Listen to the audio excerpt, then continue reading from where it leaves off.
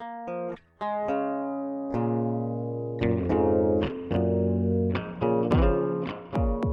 guys, and welcome to Breaking Down the Podcast Season 2, Episode 5, 4? I don't know. It doesn't matter. We are so happy to have you guys listening and supporting. You make our life complete, and we can't thank you enough. I'm Edie. And this is Mia. And today we have a super exciting special guest who Mia will introduce. This is Jay Wick, licensed marriage and family therapist. I was so blessed to meet Jay last year at a marketing event, and we sat next to each other, and I couldn't even believe, like, oh man, you even have an El Nopalito, like, dope hat on right now. That's like my favorite chip and salsa. My friend owns it. No way. Yeah. I'll hook you That's up. like my fave. So we met, and I was just like, oh man, this is what I need. Just like the realest clinician to be able to talk to, and he like works not far from me. So Jay Wick is a licensed married cut. Jay Wick is an LMFT, and he specializes in couples work, specifically emotionally. What is wrong with me? I kind of want to keep that in.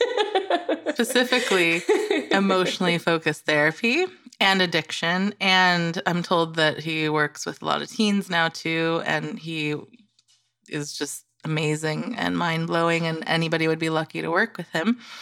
So Jay, thank you so much for coming on. Thank you so much for asking me to be on. And thanks for the warm introduction. That was like the first impression that I got from you when we met, when we sat next to each other. I was just like, I need to spend more time around this person. It's just like the most validating, warmest person ever. Like, I want to hang out more with you. Thank you. Mia's rad. Yeah. Thank you. We also have a special guest of my dog freaking out in his crate. So if you hear squeaks and metal rustling, that's him. Just saying hi. You know, he's not super emotionally regulated, and that's okay. Hi, Bacon. So Jay, I thought it would be really, really great if people could get a background on a little bit of your recovery story, because I know that probably directly correlates with some of the work that you do now. And so it'd be awesome to just hear a little bit about your life starting out with that. So I was born in Yeah, I guess to kind of give you the synopsis, I've been in recovery for a little over 9 years. And my recovery's kind of morphed into different things as I've kind of progressed through it. But in 2010, I was like at the end of my rope. I was basically, I was having like a brief psychotic episode. I was hallucinating. I thought that my dad had put like a video recording device in our DVR box. And so I was like, I just remember knowing that it wasn't really happening, but also thinking like I was like seeing these things and feeling like it was happening. And I had basically been drinking at that point from the moment I woke up at like 7:00 in the morning until the moment I passed out. And then I was abusing a lot of other substances. But the main thing is primarily it progressed into anytime that I was awake, I was putting alcohol into my system. And so on that last day, I had like gone out. I had been trying to stop. I knew how bad it was. I was like violently shaking anytime that alcohol wouldn't be in me. And I was working at a restaurant bar at the time. So I like went and I worked my last shift. And I was drinking like margarita glasses full of vodka just to kind of like stay functioning. I remember like looking at one of my friends when I took a shot in front of him, and he just had this wide-eyed expression like, what the fuck is going on? And then I told the manager, I'm an alcoholic. I need to go to the hospital. I'm dying. I called my dad. I drove home, told my dad, like, I need you to wait for me. And I walked into the house and was just like, I think I'm dying and I need to go to the emergency room right now. And I was like, if this isn't I was living with my parents at the time. So I was like, if this isn't abundantly obvious to you, I'm an alcoholic. I have an extreme problem.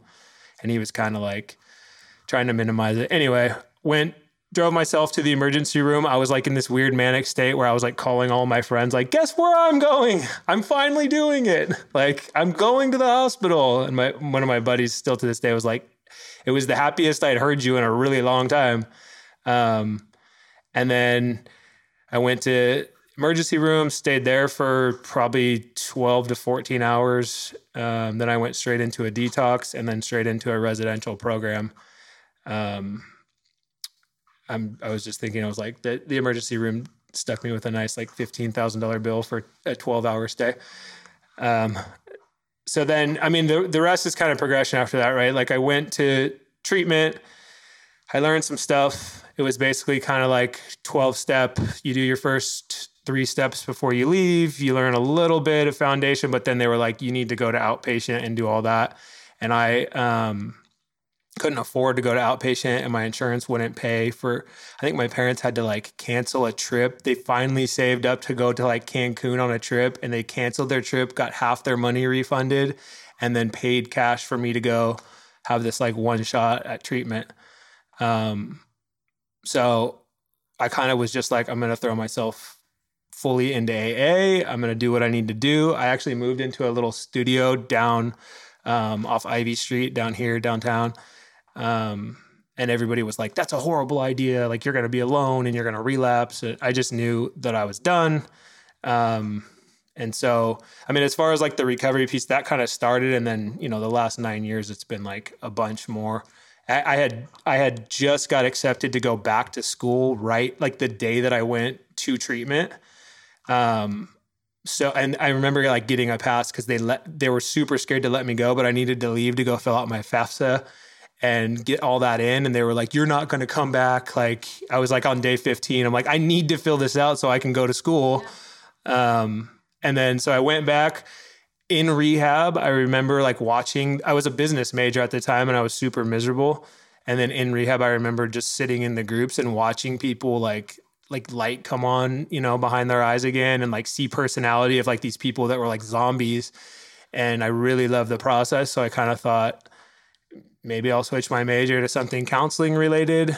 And so I talked to a friend, and she said, you know, you can do human development at Cal State San Marcos, and they have a counseling emphasis. And so I did that. And then like I had no intent. I didn't know what an MFT was. I didn't know the difference between like a social worker and a therapist, you know, like, or you know, MFT. But as I just kind of progressed along this thing, the dots kind of just kept connecting. And I worked at a place down the street here in called San Diego Youth Services. And so I did, before I even finished my bachelor's, I was working there doing work with like the kids, and it's like a lot of homeless and runaway youth. And so all of them were pushing me like, you're a therapist. And like the social workers were like, you're a social worker. And I was just kind of like, I literally picked MFT. I applied to one program. It was like, if I get into this program, I'm meant to be a therapist. If I don't get in, I'll figure out what the hell I'm supposed to do with my life. And I got in, and now, you know, the dominoes have kind of fallen, and this is where I'm at right now. So. That's a pretty incredible story. There's a lot of the narrative that I didn't weave in there, but yeah, I mean, it's never a straight path. I mean, right. I think even when you're not battling something like addiction or alcoholism or mental health issues, which I would say like 90% of therapists have something going on, right? I would actually say 100%, but right, it's never an easy path, but it just, those confounding variables just make it that much more challenging, especially when you have to hold space for others who might be facing the same thing that you've been going through, and being able to like correctly hold that boundary and not get triggered every day and not get run down. It's a ton of work. And I don't think that's talked about a lot. Yeah. Yeah. I think like I did a lot of personal work, and, you know, I went on my own. Since I was in these counseling classes, I was basically like going and doing like CBT on myself and all these things. I used to go meditate in the park, like in the middle of the park, purposely, because my own judgments about like when I used to see people like that, I'd be like, what's this weirdo doing? You know? And I had so many social phobias and so much, you know, shame and fear of judgment of others and all these things that I would like go do little exposure things on myself, where I would like sit in the park and like keep my eyes closed and try to meditate. And in the beginning, it was just kind of like every time I heard footsteps, I'd be like, oh God, they're looking at me, you know? And then eventually I could just like relax into it. And so, I mean, it was probably between the time I went to treatment and the time that I, you know, graduated my master's program was, God, I would say 5-6 years, more than that maybe. And then, so I've been doing a ton of work, but then my first job right out of grad school was working in a treatment center. And so it was kind of like, I thought I was pretty good, but then there's like a lot of triggering stuff. And there's like a lot of, you're like listening to people's stories all day. And I've never done heroin or anything, but I'm listening to people's stories. And like, there's a piece of me that's like, heroin sounds kind of nice. Like, you know, like it's not something I'd ever really want to do, but checking out sounds pretty good right now. Then you just kind of have to like process and keep accountable. So I admire so much that you had done that amount of work on yourself prior to the program, because I really didn't even get started on doing my own work until I was forced to in grad school, like go to therapy for 2 years kind of thing. And so I'm always just like a little envious of people that got such a head start or went as teens. My family didn't think I needed it, you know? So it's just like, man, to go in it with that level of self-awareness must have been, I think, probably so helpful for your clients too. There was just kind of like so I haven't been to AA in probably 8.5 years, something like that. I took my year chip and then I just kind of figured I got what I learned from it and walked away. But there was there's some quote in the big book of Alcoholics Anonymous that says something like clinging to the program like a drowning person would to a life preserver. And so I think I took that as like all of these things that cause me anxiety or that bring me down, that cause me to kind of like, you know, these feelings of defeat that immobilize me, all of this stuff, like I need to figure this stuff out because that's the stuff that's going to continue to like make me triggered and want to go back to using substances. So it was kind of like like I hit the ground running. It was like, I got to figure this out because I am crawling out of my skin and I know I don't want to go back, but like the temptation's pretty real when every moment of the day is just like so uncomfortable, you know? So it was kind of, you know. Well, yeah, you were numbed out for so many years. You then had to start to feel it. And I'm sure that was frightening. Yeah. That's like the scariest part when you're just like, I don't have my one thing that like makes me feel the most comfortable. And now I'm just like, you're like an exposed nerve to just like everything. Totally. Yeah. And I remember when I was working in a program that did dual diagnosis, one of the head people who was, you know, in 20 years of recovery said, you know, something that was so powerful to me that was, you know, people don't use alcohol or substances just for fun. They use them because they work and then they stop working. Right. And so the fact that like giving that validation of like, yeah, there was a reason that you were numbing yourself out. There was a reason that you were using alcohol to that extreme way or whatever the substance is that someone's playing with, or eating disorders, right? Because it works. It makes you feel better. But then ultimately there's consequences and we need to figure out kind of healthier or more adaptive coping skills. Yeah, they say like it's the solution to the problem and then it becomes the problem, you know, like this thing is toxic and it's killing me, but it was working really well for a while. I'd say kind of what you just said. When I work with parents of people that are struggling or like loved ones, I kind of try to reframe it a lot of times to say like, it's not like they're using or drinking or whatever at this point, right? Like in the beginning, it's fun. Like, I'm not going to lie, drugs are fun. Alcohol is fun. Like it can be, right? But like at the later stages, you're miserable and scared and putting on a front every single day to try to make it look like you don't have this extreme problem, you know? So it's like, this person's continuing to use not because they're just like enjoying it so much and they're like, they're using to not feel bad every day, you know? Which is a big reframe difference to just like a parent or a spouse that's like, oh, you're just, you know, using and just having a blast, getting high. And it's like demonizing the person. Yeah, like I wake up every day with crippling anxiety and this is the medicine I take to start the day. And unfortunately, it causes a lot of other problems, you know, but. Man, those teens are really lucky to have you just to be able to explain that to parents. And I know it's not just teens you work with, but just to have that perspective rather than, you know, I think a lot of people have the more blaming, attacking because they don't understand. Right.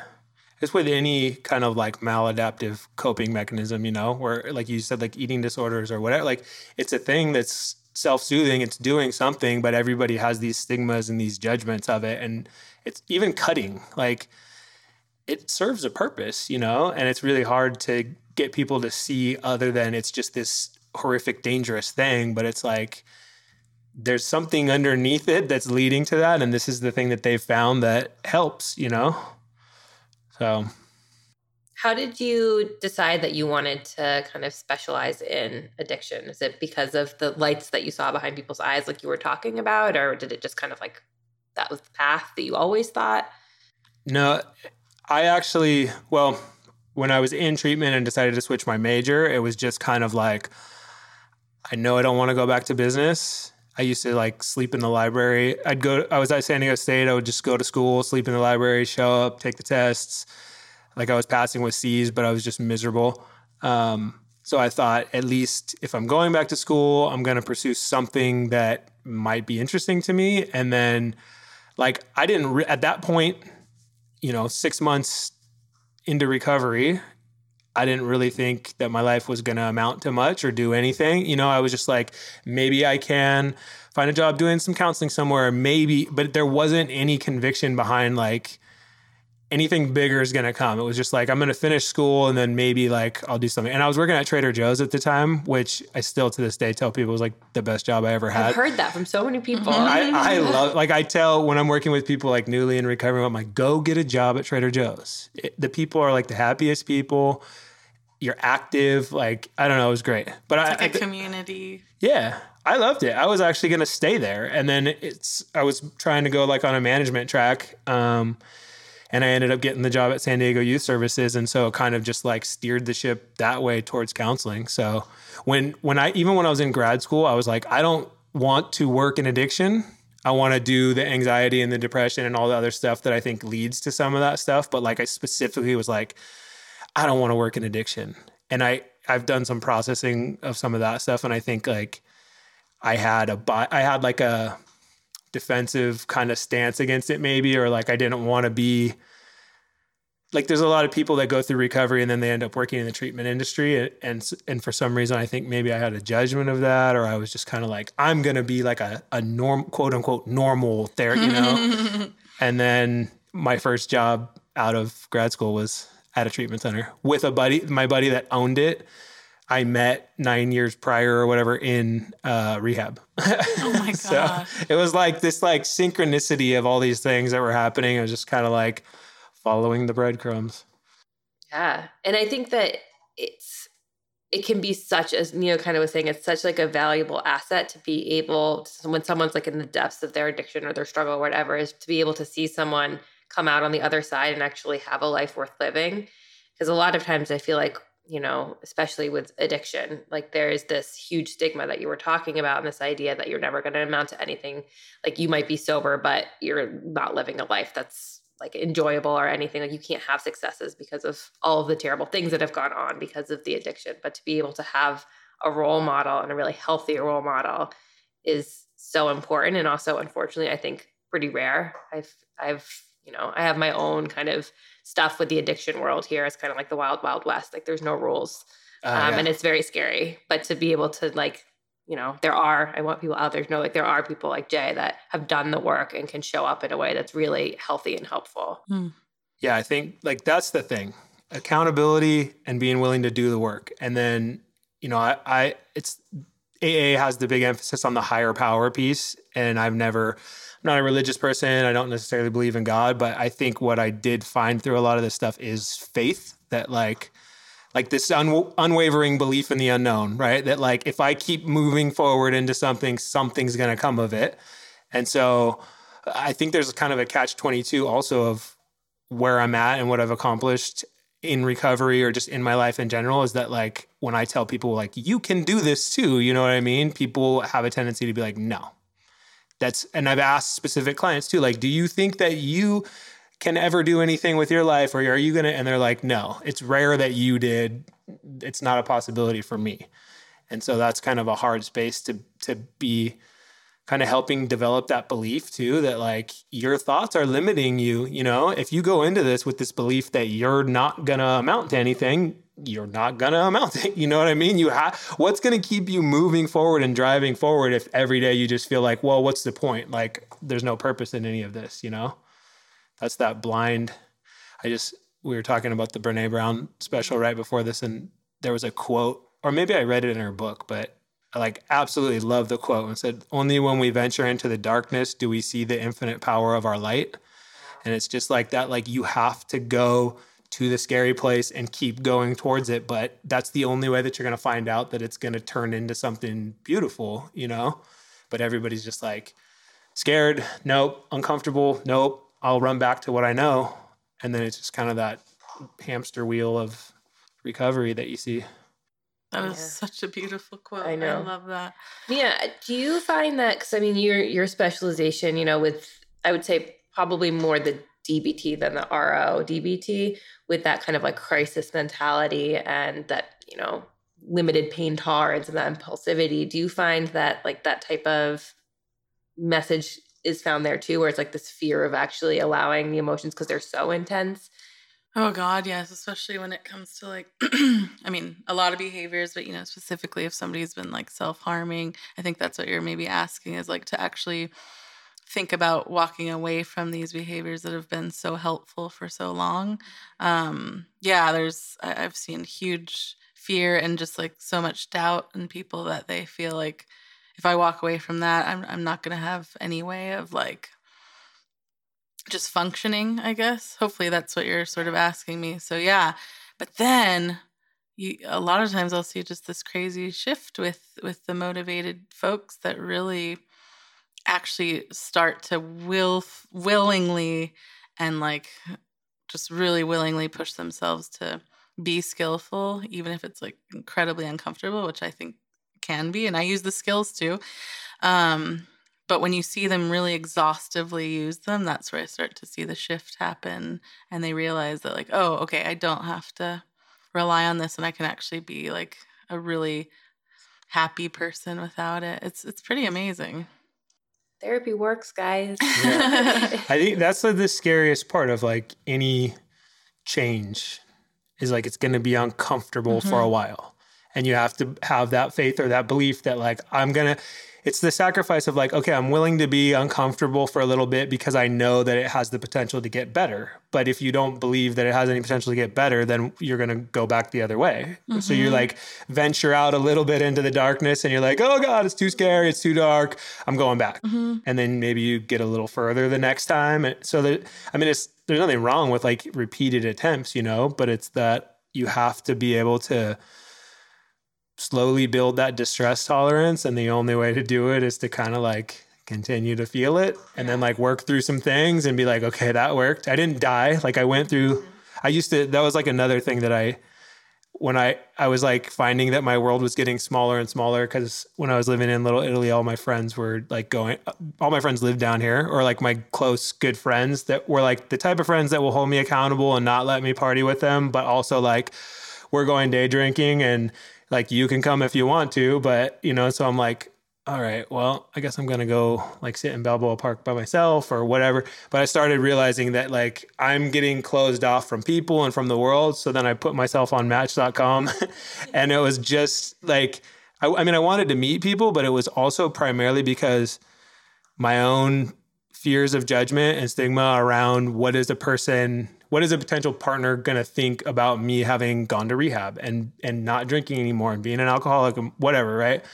So like having to go sit through my own cognitions that are like, they are going to run out the door as soon as they see you, or as soon as you say that you don't drink anymore because you had a problem, I'm going to go challenge that. And then I would like sit there and be like, the first question, you know, like, don't you want to get something to drink? I'd be like, I don't drink anymore. Oh, why?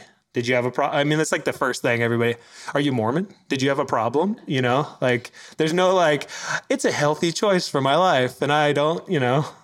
Talk about exposure. Like, you just sound like you really put yourself through the mill of all these exposures and yet benefited so much at the other end. I mean, that's I'm sure a lot of pain in between. Dude, my pits would be like profusely sweating when I would go on these dates. Like I would just be so uncomfortable and be like, my brain's like, run away, run away, run away. And I'd be like, no, you're not going to die. And then I'd get to the other side and like shockingly people would be like wanting a second date or something, you know, and everything in my brain told me that that's not a possibility. So then it's like slowly changing the narrative over time too, you know? And now even I still have that fear. It's just part of me or whatever. When I go to I have a photography business, and like there's a lot of times when I go do photo shoots where I still am like, run away. You know what I mean? And like, I just know enough now to be like, that's how your brain works and nothing's going to happen to you. So you don't need to numb out. You don't need to run away. Just feel the feelings. Oh man. It's so true. And I think that like I encounter this all the time with my population, which is majority eating disorder or disordered eating, body image, of just this like, there's so much disconnect from the body that goes on when, you know, you're going through something like malnourishment or binging and purging or whatever the behavior may be. And people think that they're very connected to their bodies because they're body checking, but it's actually a total dissociation that goes on. And so when we start to heal that, we start to cut back on the behaviors, and they're like, oh my God, this anxiety is literally going to kill me. You have to like do that reframe and do that education around the fact that like it is so uncomfortable, but no one has ever died from anxiety. No one has ever died from sadness. People die or get harmed from the actions they take to avoid those feelings. And it's a lot. And I know for me, like I hate feeling anxious and I will do a lot of things to avoid it. But when I actually allow for it and sit in it, it passes so much quicker. Mm-hmm. And I'm like, why didn't I just... Instead of running away. Yeah, why didn't I just like sit and let it happen and not try and fix it? Because emotions don't need to be fixed. It's just, it's like neurobiologically or like that's how our brains are wired. Like there's a threat. I'm feeling something. And then your brain's like, get away from the threat. And then you go do some impulsive thing that causes more problems down the road than it would have been if you were just to be like, there is no threat. I'm uncomfortable, but that's okay. You know, and you just kind of sit with it. I see more through working through treatment and working in my own practice now, like, and even just in my own life, it's like, we're like cruising down the stream of life and like everything's fine, you know, and then we like butt up against something that seems fearful or threatening and we go, oh God, like jump out of the stream and like run this way. And then you like run off a cliff and, you know, it's like, dude, the stream would have just carried you past that and everything would have been all right. But we want to run away. Right. Yeah. Well, you talked a little bit about like dating and all of that. And so it just kind of made me think of a question about how you fell in love with doing couples work. And I guess, I mean, I know we don't have a ton of time, but just like a little bit about emotionally focused therapy, just because I think it's brilliant and amazing. And there's probably not a ton of people trained in that here in San Diego. So I think there's like there's actually a huge EFT, Dr. Rebecca Jorgensen. I think she runs, I'm not quite sure, but at Alliant University, they have like a big EFT program. And then there's the San Diego Center for EFT, I think. I just got asked to be part of the board of EFT. So I'm going to like help run their social media or something. I haven't had my first initial meeting yet, but it's pretty exciting to kind of be involved in the community of that. So maybe it's a bigger community than I thought. Yeah, I mean, I think it's not huge like other, you know, modalities, but I mean, you think of like Gottman and EFT, like everybody and their mother knows who Gottman is. And then when I try to explain EFT and attachment to people, they're just kind of like, what, you know?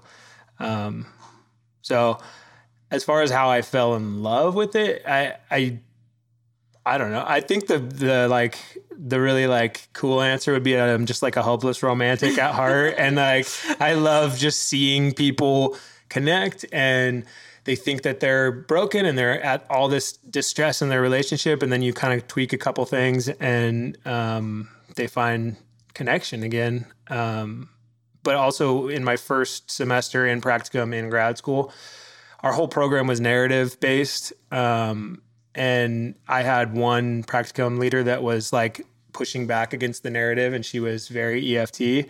And so I really got to get a little grasp of it and try it. And then I got to work with a couple, like my first couple, my first client ever in practicum, like doing the work inside that little, we had the, you know, the one-way mirror action or the two-way mirror, whatever. And I got to actually see them have this really, really distressed marriage that almost had an affair and then come back to being like close and connected and affectionate and all these other things. And it just really moved me. I don't know. I really loved it. So I'm like if I have a choice of like what movies I want to watch, I'm going to watch like Serendipity with John Cusack. And like, that's like my favorite movie. Yeah, it's so good. So that's where I'm at with the couple stuff. Yeah. Do you think that you can utilize EFT?